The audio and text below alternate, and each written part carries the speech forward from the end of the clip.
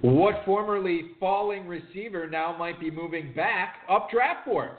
Which AFC North pass catcher is shaking his previous bust status with a great summer? And what players should you be targeting in the early to mid-second round in your FPC drafts? Plus, it's our annual Kentucky Fantasy Football State Championship preview. 2017 KFFSC main event champion Kurt Awe drops by with the commish Farrell Elliott to tackle all of your draft questions and more. We've got a great show for you. Dave Gerzak is here. I'm Eric Balkman. Stick around. Your high-stakes fantasy football hour starts now. Once upon a time, not long ago, when people wore pajamas and lived life slow, where laws were stern and justice stood, and people were behaving like they ought to good, there lived a little boy who was misled by another little boy, and this is what he said. Me and you tonight, we're gonna make some cash, robbing old folks and making the dash. They did the job, money came with ease, but one couldn't stop, it's like he had a disease. He robbed another and another, and a sister and a brother. Tried to rob a man who was a DT undercover. The cop grabbed his arm, he started acting erratic. Broadcast live and heard around the world, you are now listening to the most entertaining hour of radio on the planet. It's the High Stakes Fantasy Football Hour presented by MyFFPC.com with your hosts Eric Balkman and Dave Gerzak. The High Stakes Fantasy Football Hour is your home for football analysis from the best fantasy players in the world. And now, because no one else was available, here are Eric Balkman and Dave Gerzak.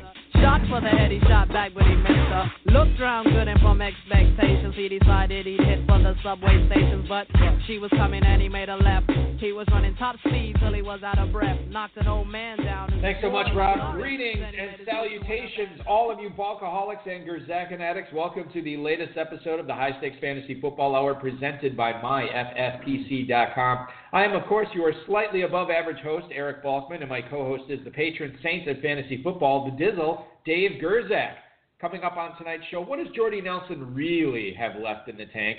What are Royce Freeman's ascendant chances? And 2017 Kentucky Fantasy Football State Championship main event winner Kurt Awe and Commissioner Farrell Elliott hang out with us tonight in our special KFFSC preview episode. We'll have Kurt coming up in just a few minutes here, and Farrell will join us at the bottom of the hour to answer some of your emails and tackle some of the news and musings around the NFL and how it pertains to your fantasy drafts. Shout out to the chat room right now. Feel free to post any questions you might have in there. If you want to connect with us on Twitter, feel free to do so. The show is at HSFF Hour. I am at Eric Balkman. Dave is at David Gerzak. Kurt is at Kurt Awe. Farrell is at KFFSC, and you can post on our Facebook page at facebook.com/HSFF Hour. If you want to chime in and give us a call, it's 347-426-3682. That's 347-GAME-OVA. HighStakesFantasyFootball@gmail.com is the inbox. That's where you send your questions to us, or you can post them in the chat room. We'll do our best to get to all of the chat room questions, all the tweets, all the emails in the fantasy feedback segment later on in the show. Of course, our producer and mutual friend Rob is behind the glass, and our audio engineer, as always, is Bryce. The next round, the final round of FFPC early main event draft spots for teams paid in full, the deadline will be August 26th. If you are paid in full, or if you want to add any teams by August 26th, that's Sunday, you'll get your early draft spot on the 28th, 2 days later. That's a Tuesday, so make sure you're taking note of that. Or, instead of writing a note for yourself, just pay your teams right now, add your teams right now, and then you don't have to worry about it. You'll just get your draft slot emailed to you. We take care of that. There's no extra work on your part. We're trying to save you time, and more importantly, save you money. Football Guys drafts filling daily. We are trying to fill some drafts right now. Dave, can you give us the update on both the midnight and the 1 a.m. drafts? There's 4 left in the midnight block, and the 1 a.m. is completely open. All right. Listen, I'm commissioning that draft. I got a lot of work to do tonight, people. I'm going to be up late. Make it worth my while. I would love to hang out with you and commission that 1 a.m. draft. I'll be in that midnight one as well. Room discounts at Planet Hollywood still going on at myffpc.com. I want to remind everybody, Planet Hollywood will be sold out that weekend. It is week 1 of the NFL season. It is a hot ticket, and if you want to get in on that FFPC group rate, now is the time. Contact Greg Sidoris, his contact information, myffpc.com. Check that out. It's listed right on there. Give him a call, send him an email. Make sure you are not losing out on that great deal. You're talking about, saving $100+ each night if you book through the FFPC code. So make sure you're taking advantage of that. And of course, $10 week 1 viewing at any Caesars Sportsbook, restaurant, lounge, one of them, you'll get a chance to watch all the action for week 1 just for $10. You do that through Greg as well. Best ball drafts, classic drafts, starting at $35. This is the last weekend we have for slow drafts, so make sure if you want to get in on a slow draft, you're doing it this weekend. Of course, Dynasty startups are available as well. All right, we'll start the damn show. I want to bring in our first guest You need to tonight, make that ladies and shorter. gentlemen. I can't make it shorter. Make it shorter. Dude, it is August 17th. I'm sorry. I apologize. The FFPC has a lot of stuff going on. I'll tell us to make it shorter. Well, then I'll tell you what. I'll tell you what I'm talk going to to Alex to make it shorter. talk to the prognosticator. Say, all right, bring Kurt on. Start taking away some of these leagues that we have. We just can't mention them all. All the promotion, it's annoying. Let's bring in tonight's guest. Not only is he a 3-time FFPC main event league champ, he was also 1/3 of the 2008 NFFC Primetime $100,000 championship squad, and last year became the 2017 Kentucky Fantasy Football State Championship main event winner. Please welcome back onto these airwaves our good buddy, Kurt Awe. Kurt, thanks for doing the show this week, man. Hey, what's up? Hey, how you doing? It's good to have you, and it's funny because people are like, hey, I don't remember hearing Kurt on the show before. Kurt was on Dave, you remember this. He was on the failed Live on I-65 show where we tried to do a podcast on the way down to Kentucky, and it didn't work out well, but I'm glad to have you back on. That was a little bit of a disaster. It was a little bit of a disaster. It was fun for us. We had a blast doing it. Is it archived anywhere? Yes, you could probably still listen to it on the Blog Talk Radio archive. It's I wouldn't recommend it, but it's out there. Yeah, right on. Kurt, we'll get into the fantasy portion of the show shortly. Before we do that, tell the listeners what you are doing for a living when you are not crushing the Kentucky Fantasy Football State Championship. I actually work at Menashe Corporation running a printing press, having lots of fun working 12-hour shifts. Now, listen, the 12-hour shifts. Don't sound so excited. Well, listen, the 12-hour shifts allow you to have a lot of extra free time to do your fantasy research, which obviously you did last year in crushing KFFSC. We're all excited for your Farrell Elliott coronation when we get down to Louisville next weekend. Yeah, Farrell, that'll be interesting to hear him. He always likes to hype it up to begin with, so I can imagine what this will be like. By the way, Leroy in the chat room, the real Leroy saying he was driving too fast for Wi-Fi, which is why the show. That might have been true. Faster than the speed of Wi-Fi. That's how we get from Wisconsin to Kentucky in 40 minutes every year. For some reason, I can't put anything on this chat, so I don't know what I did wrong. But I can see it, but I can't chat on it, so I'm gonna get murdered by Two-Packer and Leroy, I'm sure now. So. That's okay. If the Blog Talk chat doesn't work, it's pretty much that's the way it's like. I was going to say that's sort of status quo. Right, absolutely. Oh, you had more than 6 people in the chat? Yeah, not everybody's going to be able to chat. We're sorry. We're limited out on the characters. So this is great having you on because you're part of our crew. We all drive down together. Balky, myself, Leroy, Meyer, and you. Meyer being Two-Packer, Leroy being the real Leroy. The real Leroy. Leroy always drives. Yep. And so let's just talk a little bit. Talk a little bit about your banner year last year in Kentucky. Which, by the way, we've been talking about this all off season. How I've been saying all of our teams suck. Right. Balky keeps trying to peeps in there a little bit, saying how one of his teams was good. One of my main event teams was good. It was like it was good. Like average. It was really good. It was not average. It was nowhere near Kurt's teams, and we'll leave it at that. All right. So the big payback championship, the auction title, and the main event overall championship with your team named Pigpen, which we enjoyed. Right. So were you heavily invested in a lot of the same players, or did you just happen to hit on a lot of different guys? I think the only one that was on all of them, I think, was Gurley, except for probably with Balky because he was too cheap to buy him, I would believe. But otherwise, you just got pretty lucky to hit on some different. got other different guys to hit. Honestly, I remember. Did you have Kareem Hunt on a lot of your Kentucky rosters last year, Kurt? No, well, on the one that won, I did too. That's where I got because he fell to the 4th round in that one, and I got him with Gurley on that same team after I had Brown also, so that always helped that team. Well, that's right, because in that team you had Antonio Brown, which was he was awesome on your team all year long, but Brown, is there a Brown question? No, we don't have a Brown question. So Brown ended up going out, but you were astutely picked up Juju Smith-Schuster, who was just, he was doing all right, but then Brown went out. Yeah. And, Juju actually crushed it in Week 16 where you had that late kind of third quarter touchdown. Is that right? Sounds right, yeah. Yeah, that was because that was really bad when then of course Antonio went down at the worst time ever, and right towards the end of the season.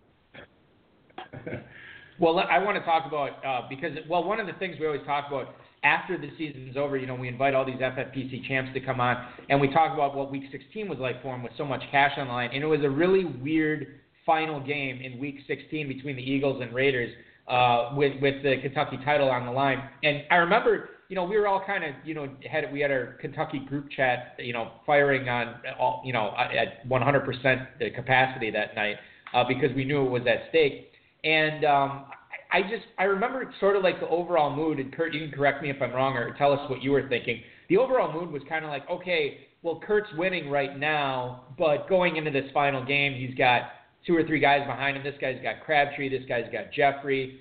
This guy has Ertz. There was Aguilar. There's an Aguilar. There's an Nelson Aguilar team. It just seemed like there was so many ways for you to not win it. We were just kind of all, at least I was tempering my expectations and my enthusiasm for it. And then as the game kind of went on, it was like, holy cow, Kurt could actually pull this off. What were you thinking? What were you doing that night for that game?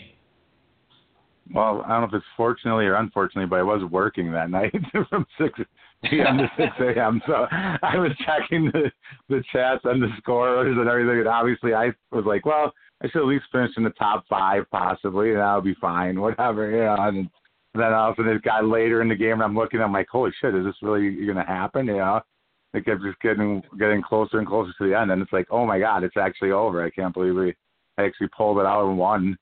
Just shows that sometimes it's better to be lucky than good, I guess. Yeah, we talked about there was some heavy talent up, behind you, equally or more accomplished players, Chad Schroeder being one of them. I think we can say that, no offense, Kurt, Chad is a little more accomplished. Yeah. All right. That's why I just got him on a luck shot. Someone comparable to you, Chad Schroeder. Yeah, Chad Schroeder. It's all right. How many main event overall titles does Chad Schroeder have? We won't bring that up, but Chad. I think did Chad end up taking 3rd? I think he was 3rd overall last year, and the guy who took 2nd escapes me right now. I can't. You know what? That's because second place. No one remembers. No one remembers. Well, we remember 3rd winning it. For sure, that was a lot of fun. I remember Jen, my wife, was asleep, and I remember walking into her room, and I woke her up and like, Kurt just won Kentucky. Kurt just won Kentucky. And she's like, I don't even know what that means. She's like, what is this, a Civil War? Civil War reenactment, or what's going on? I was like, I got to do something. I got to tell, everybody I know who would care already knows. Yeah, right. But I think there's nothing I can do about it. Dad, hey Dad, are you awake? Yeah, exactly. That's what I should do. So Kurt, the way that the structure of Kentucky is, you have to start 2 running backs, 3 receivers, 1 flex, quarterback, kicker, defense, and so on. A lot of times it is like an arms race for wide receivers, given that you have to start those 3. Do you generally load up on receivers early on, or do you just try to still draft a more balanced roster with some running backs mixed in there? What's funny is, like, in the last couple of years, I used to always try to load up on receivers. And last year, on that team at least, I tried to keep it balanced, and it actually ended up working out, because then I wasn't sitting there looking for a 3rd running back like I usually am, because I fall for the Meyer trap of not drafting any running backs, and you have all these receivers on my team. And then I talk about how good my receivers are and how I have 1 running back, and it's like, okay, I'm going to try to keep it balanced this year. It actually worked out for once. How about that for a Kentucky team name this year, Dave? The Meyer Trap. Yeah, well, that's got to be a candidate.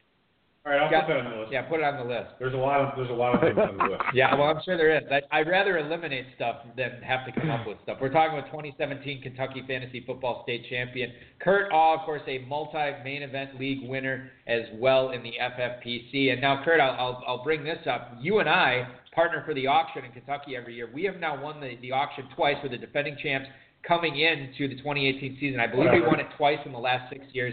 And I still don't, I'll be the first to admit, I don't know the method to your madness on when you have these random bids that jump the price on some of these players. However, I will say... Explain it a little bit. So I'll give you an example. Perfect example. A few years back, Kurt and I were, we needed, there was a lot of receivers flying off the board. I would say of the top 12, there was probably only 3 left. 3 top 12 receivers left. Sure. One of them was Calvin Johnson, who was maybe the best, or top 2 or 3. So he was clearly. He was like a premium guy. Right? And we needed one. I mean, we needed a receiver. So I said to Kurt, and I pointed to a number. We had like 50 or something written down for him. I said, okay, this is as high as I was going to go on him, but we sort of need one, so I go a couple of more dollars on it. So it's maybe like 52, 53 or whatever. So the bidding is getting up there, and it's like 49, 50, 51. I'm like, and I kind of look at Kurt, and then he's just like 60. and I was like, what are you doing? And we won it for. I mean, that just shut everybody up at the table. Everybody else was like, but I mean, that was the year that Calvin had like 1,600 yards and like 13 or 14 times. I mean, so it worked out. That's one example. David Johnson worked out for us as well a couple years ago. And Larry Fitzgerald was one that we did last year where it was like nice. 9, 10, and then Kurt's like 16, and we got him. For 16? I don't remember what it was. It was in that neighborhood, though. It probably was. And so that we end up getting – so it works out. I don't get it, but you seem to have this innate ability to know when to jump the bid and on which guys to do it. Is there any science behind that, or is that purely a gut feel at the table? I usually just ask you what we should spend, and then when you say that's it, then I usually just jump it up a couple bucks and bid on it right away. Yeah, no, I mean, listen, it's worked out. And I haven't seen, you and I have been auction partners in that league for years now, and I still haven't picked up on that. If I was smart, I'd be like, okay, I want to go to 40 on this guy. I'll just say, like, yeah, Kurt, we can't go any higher than 36 here. And then we'll end up living out. But you know what? But here's the thing. I can't do that now because our current method has worked out too well. Like, I have to stick with the plan on that one. So I guess, for what it's worth, even though I know now, I still will keep it. I'll keep it 100, and we'll just keep it the way that we've been doing, and just hopefully bring home another title this year. All right, Kurt, we got that. We got that locked up. I'm writing it down as a win already, Box, for that. All right, perfect. Leroy and I don't think we're in the same league this year. We got two. Well, usually when Leroy and I partner up, and then I have a few too many drinks sometimes, and then I overbid on 2 quarterbacks. Like I'll bid on sometimes. Yeah. Yeah, so like 3 years in a row or whatever it's been. That has been your MO. However, you have never been the drunkest person at that auction. Well, thank God. That is a title that two-packer holds high, and that was he fell into the Meyer trap of drafting too many receivers in the auction last year. So that was it'll be interesting. I think you're right. I don't think there's 2 auctions this year. I think we're in one and you guys are in the other. So we'll see what happens. All right. So in the entire Kentucky trip, Curtis, from the time we leave until the time we get back, what is your favorite part? Well, one of them is listening to Meyer talk for 9 hours about all the guys he likes, so I can cross all those guys off my list automatically. He helps weed out my players pretty easily. And then, of course, the best part is stopping at Chick-fil-A and watching Leroy spill his soda all over the place. I usually like that.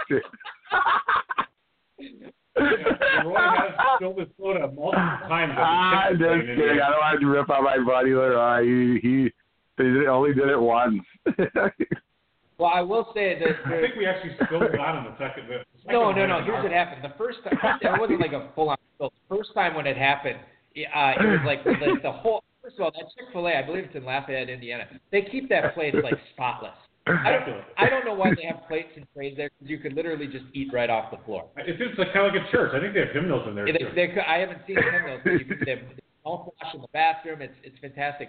So it's spotless, and then Leroy went up to Dave and he was telling him something, and then some of his soda just dribbled off the top, when you fill up your soda, like on the rim of it, it just dribbled onto the floor. And I remember looking at Dave, and Dave looked at Leroy, he looked at the floor, he looked back up at Leroy, looked at the floor like judging him, and Leroy was totally ignoring him.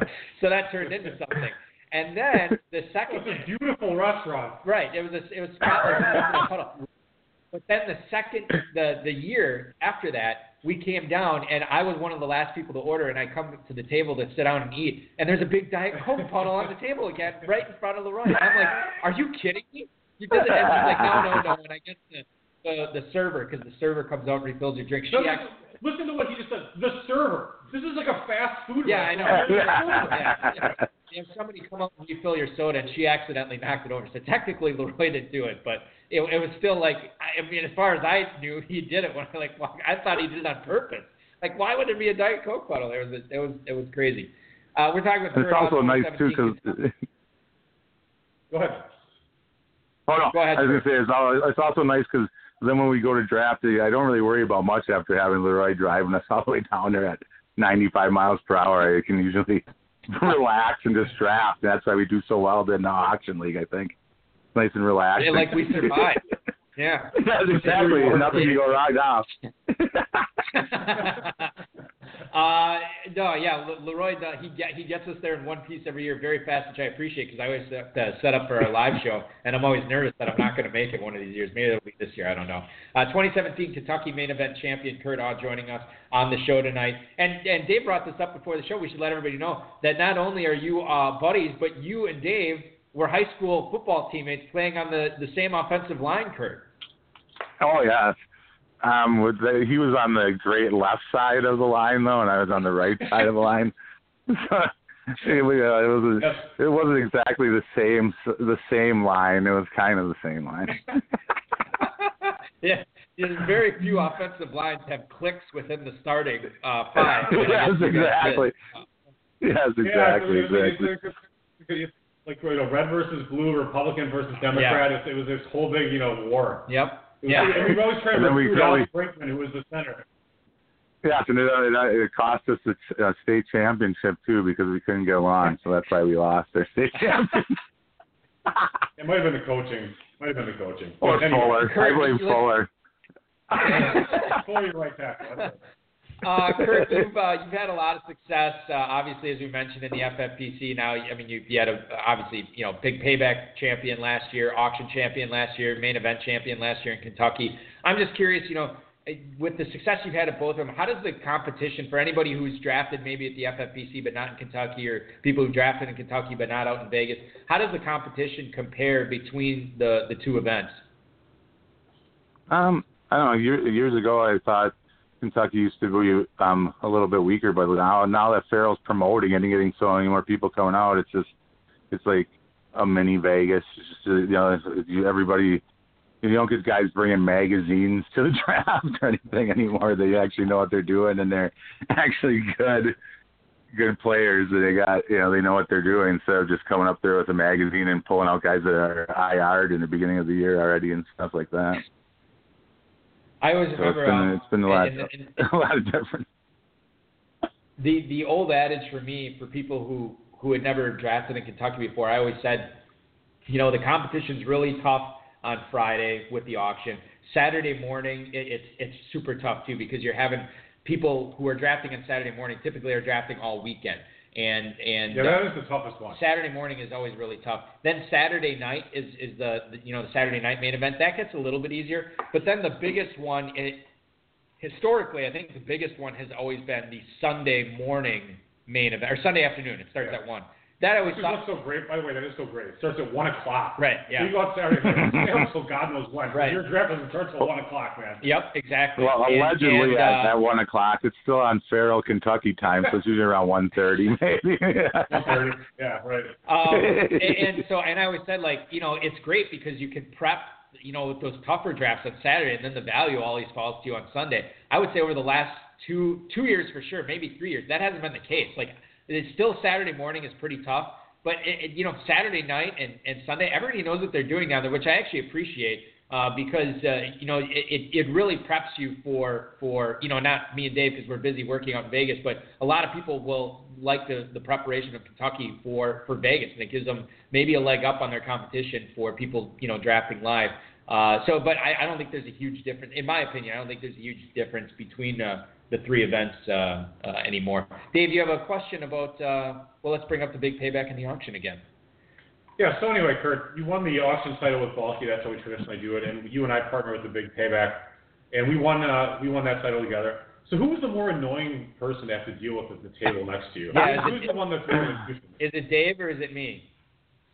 Oh, I was going to say Ron Meyer. I think he's in both those. But I guess it would have to be Balky, of course, because when Dave and I are partnered up, it's just like yin and yang. We know what we're each other's thinking, and we're just out there killing it. And Balky, I have to pry his wallet out of his hand and try to get him to spend. I feel sorry for Jen, because I can imagine Jen trying to go shopping with it. Ball, like, no, it's too much. It's like, come on, Balky. Yeah, I am infamous for being a penny pincher in the auction. Honestly, here's what happened. So, producer mutual friend Rob, we used to always be in this auction league together. Dave, Kurt, myself, Rob, a bunch of other people. I can't remember offhand, but all of us were in it. And Rob was always famous for holding on to his money way too long. They always say like, oh, with half the auction left or 2/3 of the auction left, you want to have the most money or whatever. Well, Rob would always have the most money, but it'd be like 90% of his budget. And, go ahead. And he would end up getting all these. He'd get like maybe one stud, and then like all mediocre guys. Like there wouldn't be any like good or great players on his team or whatever.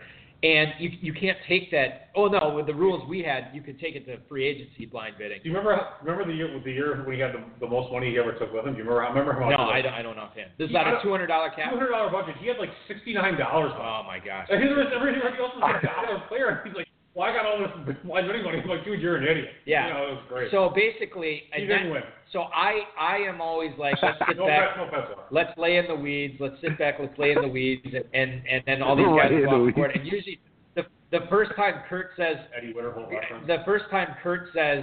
listen, Robbie, we got to get some players on our team, and then I'm like, yeah, I need to switch it on now. Now we need to go by. Like the first one that Rob insult comes at me, then I'm all about it. Kurt, we got a couple of emails for you this week. First one is from Tom in Las Vegas, Nevada. He writes, what's up, Kurt? What's the best piece of best ball advice that you can give someone who is playing it for the first time? Thank you for the email, Tom. Tom in Las Vegas. Kurt, you and, the Real Leroy, you guys have partnered on a lot of live best balls out at the FFPC in Vegas over the years. You and Dave do the best ball at Kentucky every year. For somebody who's never done like a 28-round best ball draft before, what's something that they really need to know before they get to the draft table?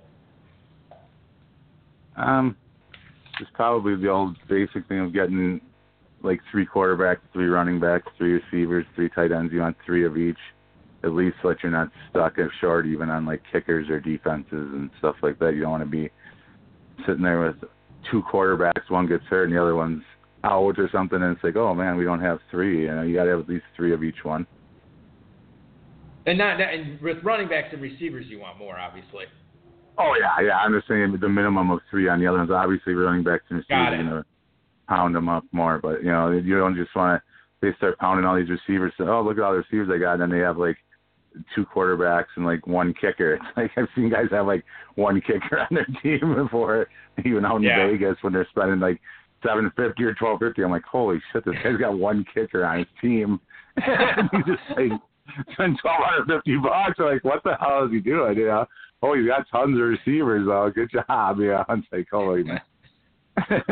Yeah, I one of the things I always think is difficult, especially like when you're drafting one of those 750 best ball leagues or 1250. It's like if you have like an 11 pick or a 12 pick or even like the 1 or the 2, those kicker runs and those defense runs, man, if there's one about to pop and you skip the position, I am sweating bullets for it until it gets back to me, because I know that I could get skunked at that position if I'm just going to ignore it. Oh yeah, and people obviously see that and they start pounding them all in a row on you every time. It's like, oh, here we go. Especially if you try to screw around too long, and even like in those you can't. I like to wait on quarterbacks, but you don't want to wait too long in those, because once people notice it, then if you're on the wrong side, you're going to end up with maybe 2 starters if you're lucky, and then a backup in the end. It's like you can't wait too long on quarterbacks either. It's like that movie in Inception where they're in people's dreams, and then the other people in the dream are like the person's security, and they can kind of sense like, wait a minute, that person's not supposed to be here, and then they start like ganging up, and it's like once they gang up and they realize, hey, we can take out 1/12 of the field right here if we all start grabbing quarterbacks or kickers or defenses, boom, then all of a sudden it's that much easier to cash. So you make a good point there for sure. Let's go to Mike in Williamston, North Carolina. He writes, Does Jordy Nelson have anything left in the tank for the Raiders this season, or am I better off finding a younger receiver option instead of him? Thank you. That is Mike in Williamston, North Carolina. And for reference, I'm just looking at where Jordy Nelson is actually going in FFPC drafts right now. He's going basically at that 9-10 turn, and you talk about other younger receivers going around him. Instead of Jordy Nelson, you could be drafting guys like Nelson Aguilar, Kelvin Benjamin, Sterling Shepard, Kenny Stills. All those guys are going roughly in that same area. What are your thoughts on Jordy Nelson, Kurt, now in a Raiders uniform, and whether you'd be paying that 9-10 turn price to get him this year? I personally like Jordy Nelson just because he's going to be like a number 2 for the first time in his career, probably. So he should do all right. I mean, some of those other guys aren't bad, but they're not quite as proven as him either. So I mean, I wouldn't mind taking him in that spot if I have room for him. Without. I mean, originally I was totally off Jordy Nelson. I would say within the last 2 weeks, 2.5 weeks, and again, some of this is like Derek Carr and John Gruden falling all over themselves saying how great he is, and I tend to try to weed that out, but it's in my mind, and his ADP. After those announcements, it really hasn't risen. I mean, you're not paying a higher price for him now based on that. So there is something to be said. And honestly, if you don't like Amari Cooper, which there's plenty of people out there that are avoiding him this year and will not be taking him in the 3rd or 4th round, well then shouldn't you like Jordy Nelson? I mean, you got to like somebody on that Raiders offense, especially if they don't have Khalil Mack this season and they end up trading him or he holds out or what have you. They could be in a lot of shootouts, and that means good news for Derek Carr and Jordy Nelson. So I can definitely get on board at that price. Dave, you have our famous final question, the one we're really going to try to squeeze Kurt for as much info as we can. I mean, I could ask you this question during the 8-hour drive to Kentucky, but I guess we'll ask it. Well, you can ask it again. Things will change in a week. Kurt, we're looking at sleepers and busts here. What player will you be staying away from in the first couple of rounds this year? And what player do you think you'll be targeting in the mid to late rounds this season? And Jordy is not an option. Yes. Yes, I'd probably, as far as like the early guys, I'm just off Odell Beckham totally myself. I don't care if it's right in the spot or not.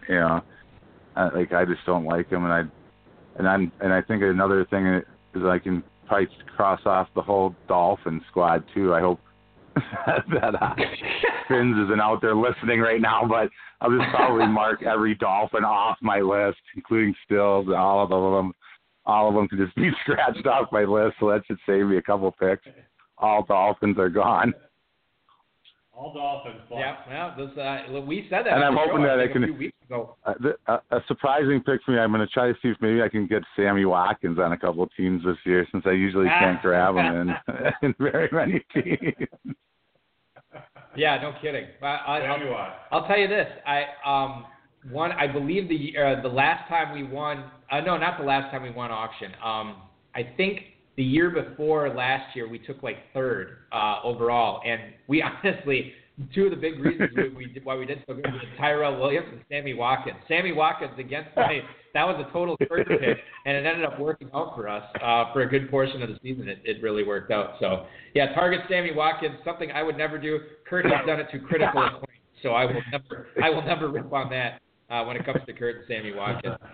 Kurt, listen, man, I really appreciate you coming on. This was a lot of fun chatting fantasy with you. We'll only have, again, like another 8 hours come a week from now on the way down to Louisville talking fantasy some more. But this is a real pleasure. Congrats on the Kentucky win. We're all excited to celebrate with you in Louisville with the big presentation that Farrell has for all the league winners and the main event winner. That'll be a lot of fun. And we will see you bright and early Friday morning.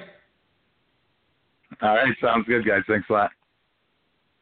Kurt All, ladies and gentlemen, the Kentucky Fantasy Football State Champion from 2017, joining us on the show tonight. That was a lot of fun. Let's keep the fun rolling with our next guest, ladies and gentlemen. What, Farrell? He is a talent agent to the stars, NFL agent. Listen, if you're in entertainment, you're any kind of anybody Did we just do this intro a week ago? in pop culture, this is the man you need to talk to for sure. He is the commissioner of the Kentucky Fantasy Football State Championship, the host of the official Kentucky Fantasy Football State Championship podcast. Follow him on Twitter at KFFSC. Once again, one of our favorite guests on the show. Glad to have you on, Farrell. Welcome, Farrell Elliott, back on the High Stakes Fantasy Football Hour. Oh, the words of wisdom from our reigning champion. How fabulous it was to hear from Kurt Hall. We'll be hearing from him again more on the way down from Louisville. We got to pick his brain more. Clearly, this was an underutilized resource last year since he was the only one of the Wisconsin contingent that had any teams worth their salt in Kentucky. So yeah, he was involved with, he had his tentacles on every one of them. Yeah, I mean, any success that anybody. Podcast. What the hell are we doing? I've been saying for years, Kurt Leroy and Meyer need a podcast. Clearly, I think about the three of them. Oh, that dynamic would be great. Once in a while, they might even touch on fantasy football. It would be something. It would be awesome.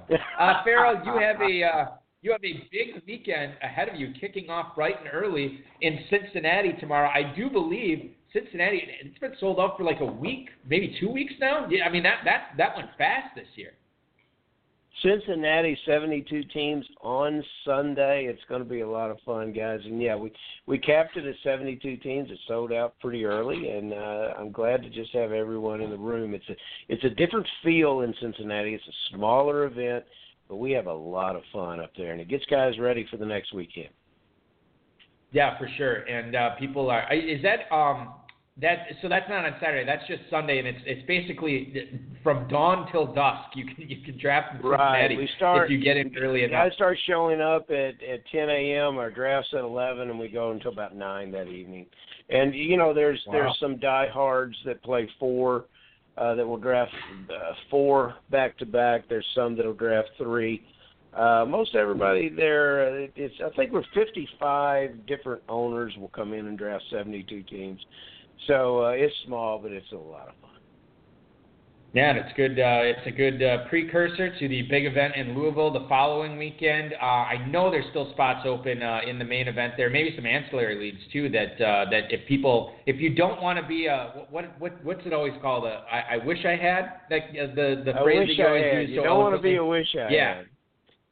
Yeah, you don't want to be a wish I had, and the way that you don't, the way you avoid being a wish I had is to get in right now in Kentucky. What's still open for the live events in Louisville? Very little, guys, but there's 1 or 2 spots open in just about everything, and I want to make sure that I didn't miss anyone. So sometimes I have to comb over that and make sure that I have registered everyone properly before those last spots go. But we're going to have a little bigger event than we had last year, probably by about 24 or 36 teams. So it's going to be a little more lively in the room. And I think, guys have expanded their territory. They've seen the success of the Wisconsin bunch, and they said, I want to draft all weekend just like those guys too. So it makes it It makes it a good time when people get there on Friday and stay with us for a long time and a good time. But a lot of our success we owe to the support that you guys have provided us. There's national players coming in that want to, they want to spend time with you guys, play against you guys, and I appreciate everything you've done for the league. And it makes it very much interesting for our local players to enjoy the competition with those guys too. So, yeah, we're looking forward to it. There's some room on Sunday. There's a little room on Saturday night. The I Want Vegas, which is probably the best prize because you get that ticket to the FFPC. We've got a couple spots in each day of that. And, when guys come in to play there, they'll have the opportunity to sit down and draft against you two, which is always a thrill. Yeah, it was easy money last year. Yeah, exactly.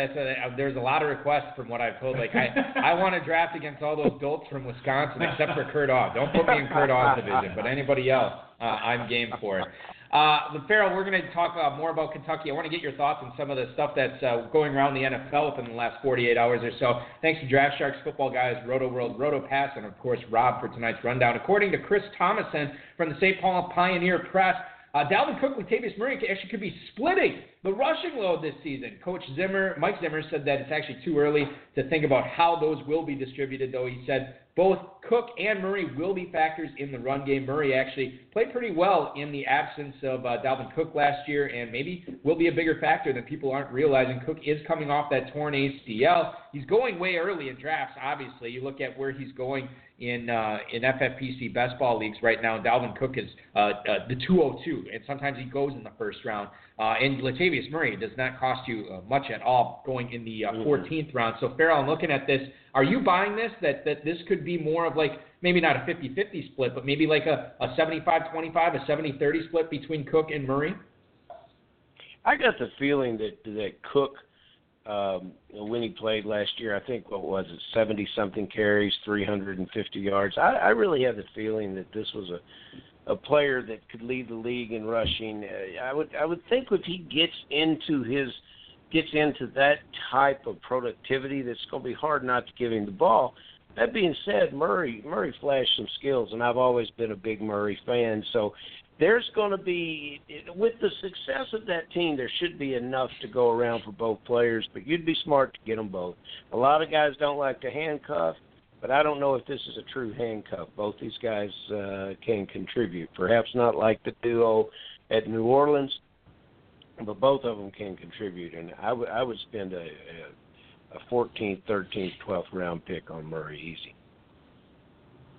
Bob Condata on Twitter actually said today, Seahawks coach Pete Carroll said that Doug Baldwin has ramped up his conditioning. We heard the reports that Doug Baldwin's actually been sprinting, Dave. It sounds like Baldwin's going to be ready for week 1. Your thoughts on Doug Baldwin? I've seen him slip to like the late 4th lately, and to me that's a good buy right now. Seems like he's trending in the right direction for FFPC drafts and Kentucky drafts for that matter.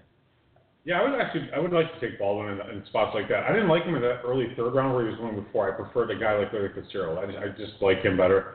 But in the 4th, yeah, why not? Absolutely. Yeah, and now he's going to do. Is he in the? Can we throw him in the ascendant conversation? I feel like that's a little cheating. Okay, we won't throw him. No, that's fine. We don't have to. He's a consummate professional, and that's when you get guys like that are a good deal. Why not? You need the unknown for the ascendant. You need that mystery guy. Yeah. Well, we got another candidate coming up. Not right now, but we'll get to him later. Farrell, Chris Carson, according to Ian Rappaport from the NFL Network, is the team's bell cow at running back. Rashad Penny hurt. He returned to practice today, but he did just have surgery on that broken finger in Philadelphia, of all places. His pass pro still not all the way there. Chris Carson looked awesome last year, and he's certainly continued that this year. Right now in drafts, the ADP really hasn't matched up with what we're seeing. Rashad Penny, as I screw this up, has only fallen to the mid-6th round. He's going at the 604 right now. And then Chris Carson, you would think he'd be ascending way up, and he's moved up a little bit, but he's still a 9th-round pick for a guy that should be getting the lion's share of touches in Seattle. Your thoughts on both Penny and Carson here? My thoughts on those two guys, fellas, are absolutely worthless. I can't figure out what is ever going on in the Seattle backfield. And, last year they released Alex Collins, who I really liked as a player over at Baltimore, who's now going in the 4th round of all these drafts, which proves to me that they don't know anything about what they're doing in their backfield either. So I just really stay away with this. And you're going to have to, our good friend Brandon Hakey, there's one of the guys that will draft at the FFPC from his days, says dawn to dark, and will draft in Cincinnati 4 straight drafts. And he's a wonderful Seahawks fan, travels to games throughout the year. We got to give that question to Brandon because really I can't answer it, and I stay away from it. And Hakey's a notorious draft reacher. So Hakey's the type of guy. Yeah, he gets his guys. Yeah. So I'm telling you, Hakey in the big payback, so like the number 1 pick, 501, Chris Carson. I'm not, or even or even if it's like the other side of it, the 401. I'll take Chris Carson. I'm telling you, he's going to reach for him. Well, and I remember... maybe it's not a reach. He's going to take him much earlier than his ADP. I'll tell you this. Who was he reaching for last year in a lot of drafts? Kareem Hunt. He was. And that never paid off. Right. And I feel like the year before, now I could be making this up, But I feel like the year before, that was the whole Brady suspension thing, and Brady was falling in drafts, and I felt like he was grabbing Brady in a lot of places. And then, he obviously won the. Yeah, a lot of his research had worked out. They usually do. So that's the guy to pay attention to on the Saturday morning drafts to see what he's doing, because he clearly has had a lot of success with that. Dave, NFL.com's Kevin Petra said that John Brown has been a complete receiver for us. This is a quote from John Harbaugh that he put out in an article. He is going to be the opposite receiver, Michael Crabtree, in Baltimore. You look at what John Brown's been able to do. I mean, the glowing reports from multiple beat writers about how successful he's been in camp. He's messing up my dynasty team. He's like the last guy on my roster. I'm like, I'll just cut that shitty John Brown. And now you can't. And now I got to keep him. Yeah, exactly. It's the worst. I was super excited. I thought Michael Crabtree was going to be a target hog in Baltimore, right. And now I'm not so sure with how John Brown has been playing so far.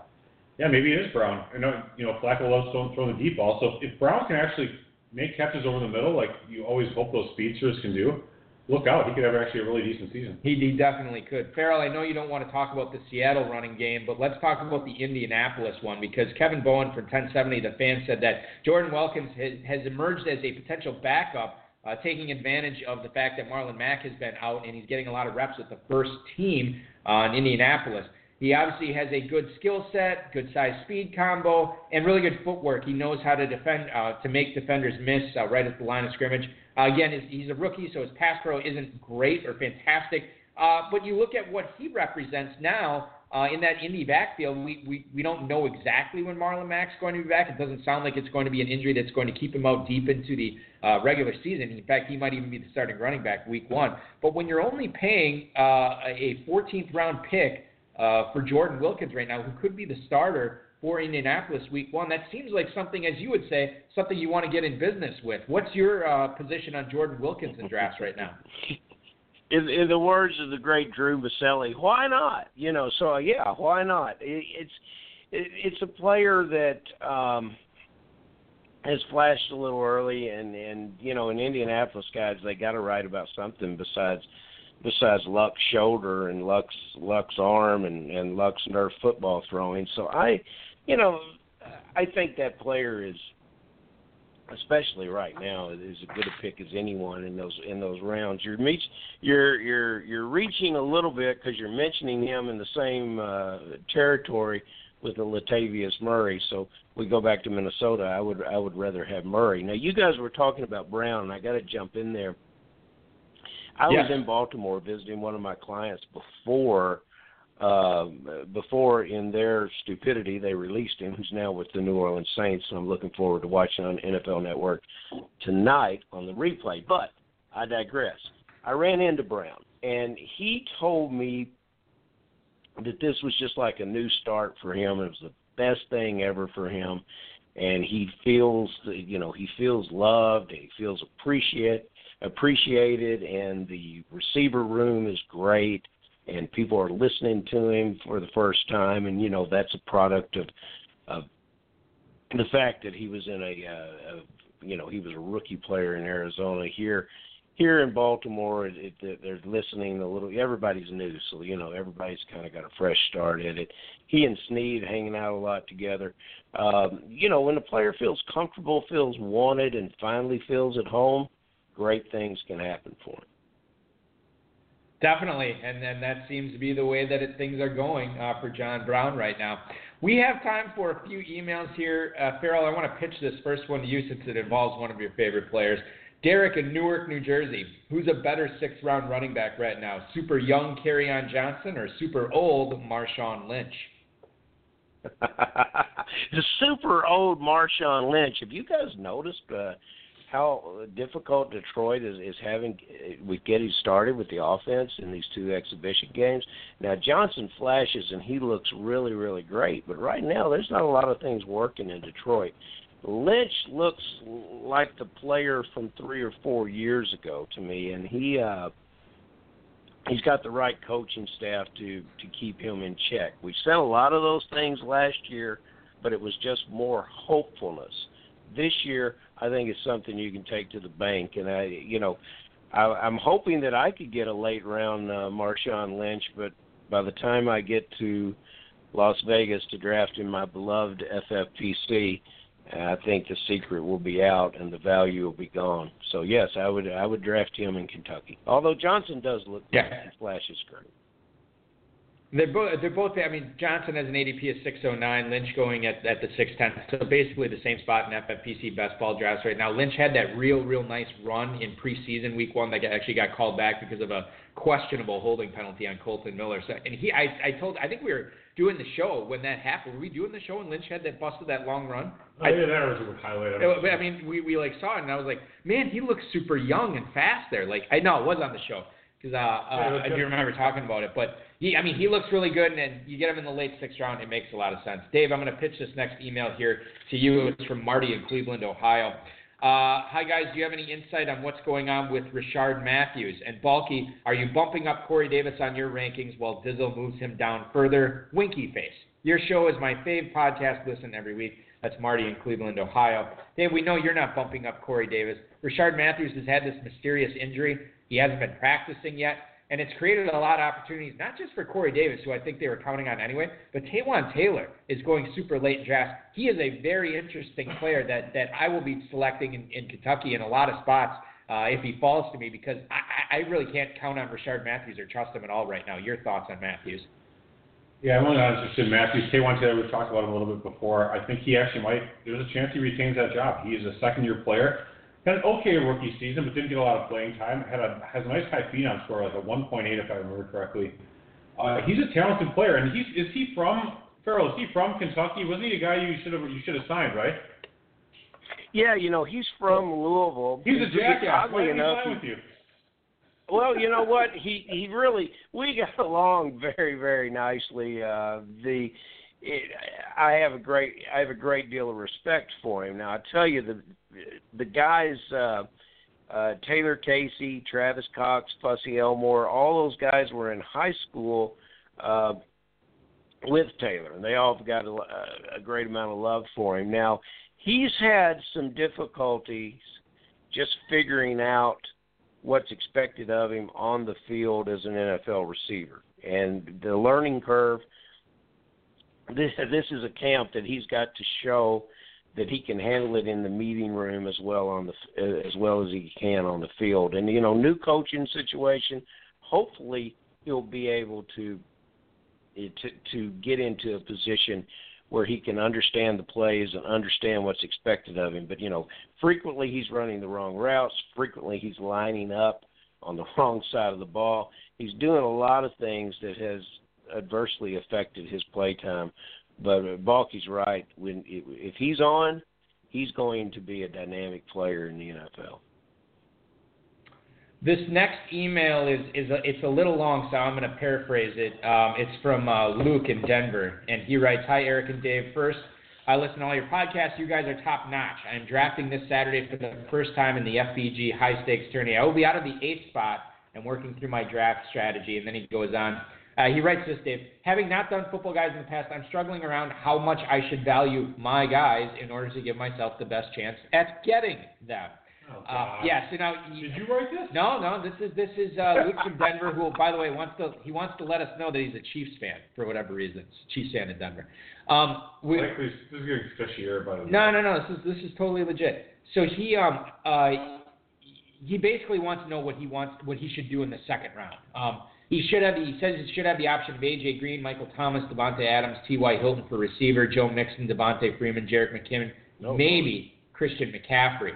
Of those guys right there, you don't think McCaffrey will be available to him? Not if it's 70-yard touchdown runs. No, he will not. Be it at the 205 though. 205, I think he'd still be there. Hell no. Okay. Hell no. Okay, given that he's gone, then what are you looking at there for the second round? What's the way that you would go out of those guys? Do you want me to repeat them again? Yeah, you kind of wrap them up fast. But I kind of know the players that are generally there. Well, these are the guys that he's sort of targeting. Receivers, A.J. Green, Michael Thomas, Devontae Adams, T.Y. Hilton. Running backs, Joe Mixon, Devontae Freeman, Jerick McKinnon. Michael Thomas, I would say. Michael Thomas is who you'd be looking at there, okay. Yeah, those running backs, it seems early for those running backs. McKinnon, I'm not a fan of McKinnon now that he's out until week 1. Never proven as a bell cow. Mixon, 3.8 yards per carry. I don't mind Mixon, but again, a 2.5 seems early. Michael Thomas is the definite number 1 target for Drew Brees. And as a young player, he's had so many receptions and so much production. He's just a really safe player to have. Doesn't have an injury history. Why not? He also wants to know, are we on board? Farrell might want to pipe in. I got one for Farrell in a second here. He also wants to know if we're on board with guys like Marshawn Lynch in the 7th, yes. Latavius Murray in the 13th, yes. LeGarrette Blount in the 17th, I mean, whatever. If you like him, take him there. I'm not super keen on him. Farrell, he also wants to know if Mark Ingram in a football guys draft at 405, is that a reach? Oh, no, that's not a reach. But, you say this guy is from Denver? He is from Denver, yes.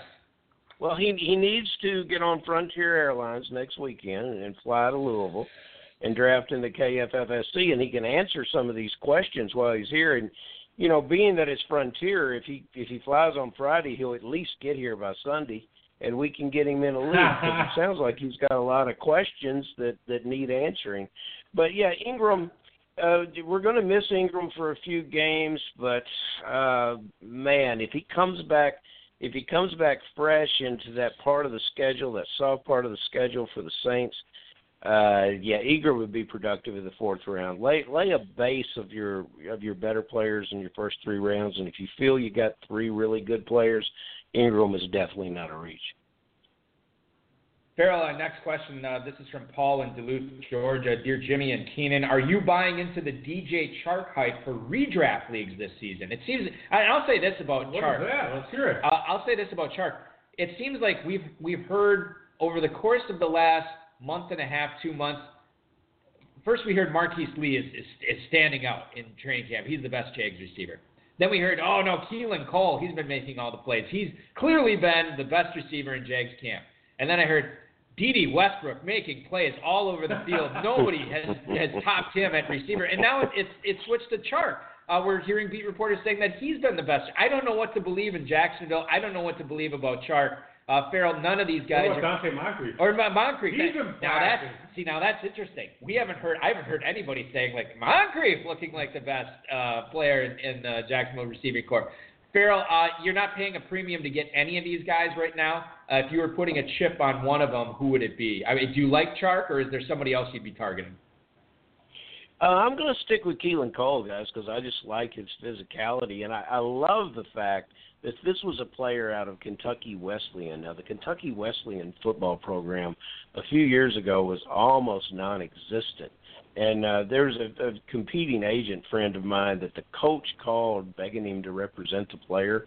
And the agent said, no, I just don't think I can do anything for him. And, he cringes with every time this kid catches a ball. So, I'm wanting my friend to still enjoy that discomfort. So I'm thinking Cole would be the guy to go with here because he's proven it. And in a rookie year where nobody expected anything, I don't know where this guy's ceiling stops. I don't think he's hit it yet, and so that's where I would want to. That's where I would want to bet. That's where I would want to pick a Jacksonville Jags wide receiver.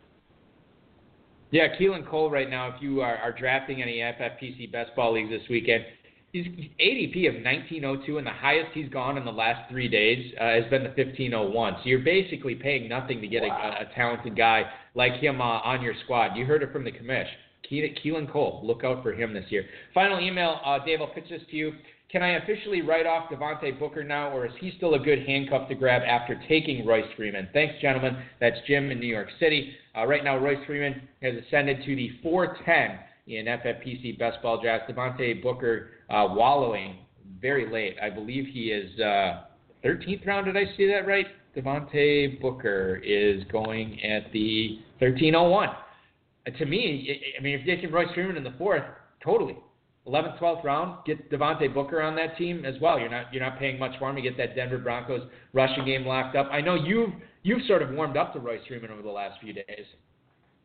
Yeah, I like Freeman. I think he's a guy who shots me the ascendant. But yeah, I'm not a big handcuffer, but in the 13th round, it's so inexpensive. I mean, if it's really that late, absolutely. Yeah. Technically, Booker is still listed as a starter, and he didn't play much in week 1, which isn't a bad sign necessarily. It's actually a good sign. Right. I think Booker's actually probably fallen more. I think the hype's there for Freeman. I like him, but I mean, it's really gotten a little crazy.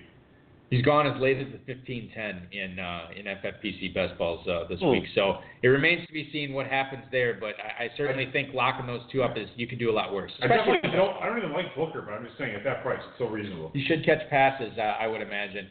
Farrell, listen, it's been a pleasure having you on. Now, we can follow you, and we should follow you on Twitter at KFFSC. You can check out all the updates at KFFSC.com for openings. But the honest to God, the best way to get a hold of you, if you want to draft live in Louisville, if you want to jump in on any of the online drafts that are going on right now, the best way to get a hold of you, 502-523-5057. And I believe there's no restrictions on lateness or earliness of reaching you. Is that correct? Don't call too late. No, but there's no such thing as a call too late. And if you call too early in the morning, we'll just assume that it's late where you are, and we really won't hold it against you. So actually just, call anytime. We'll get back to you and talk a little football and get you involved in the contest. Some of the guys that come in late, they end up having the best time, I hate telling no to anyone, but we're getting close to that. So, yeah, please give me a call and please decide to come. We've got a lot of easy ways to get to Louisville. We've got the talented Greg Sidoris working with us to help secure hotel rooms, just very similar to what he does for the FFPC, and I think a lot of people know him. So, we've got some things to make your weekend to be pretty stress-free. Just get here and play some fantasy football. Yeah, absolutely. It's a blast every year. I say this on the show every year. I tend to get a little bit. I hit it. I've been commissioning drafts for going on 10 years now, and I seem to hit the rookie wall at some point in August every single year. And it always happens to be like right around the time I'm going to Kentucky and having that weekend and hanging out with so many great people that I only see once a year in Louisville. And we do the show there live. We get to see you, hang out with you, and draft a bunch of teams. It's really like my weekend of drafting. Outside of that, I really don't get a chance to. So it is such a good time.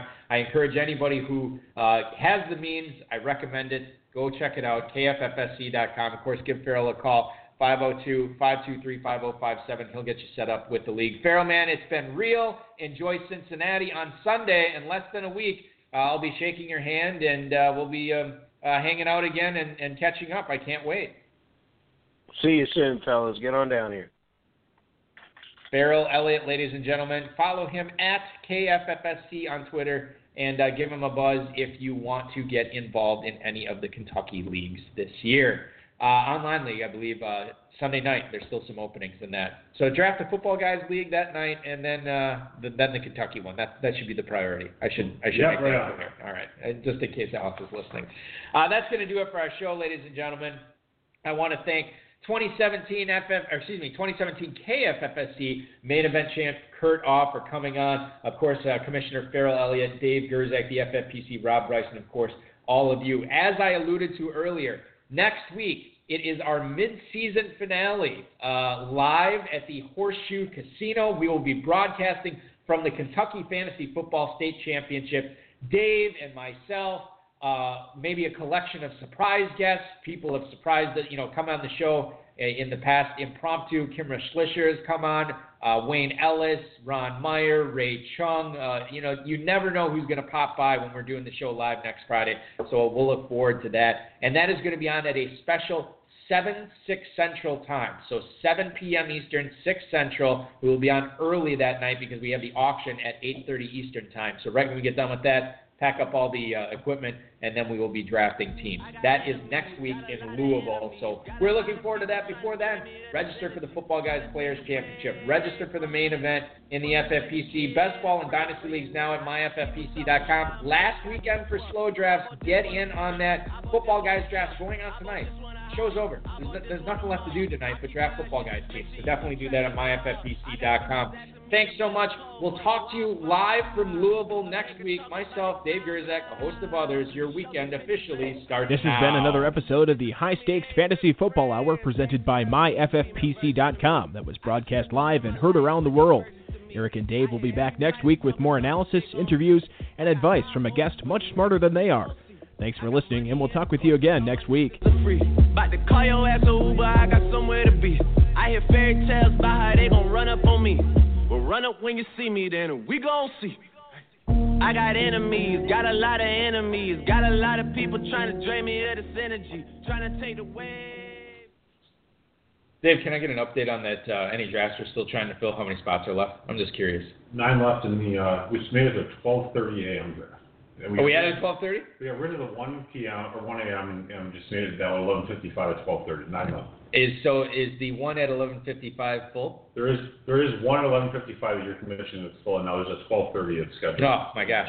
All right, I didn't realize it was full. I gotta get my ass home. Yes, you do. All right, thanks for listening. Talk to you in Kentucky next week.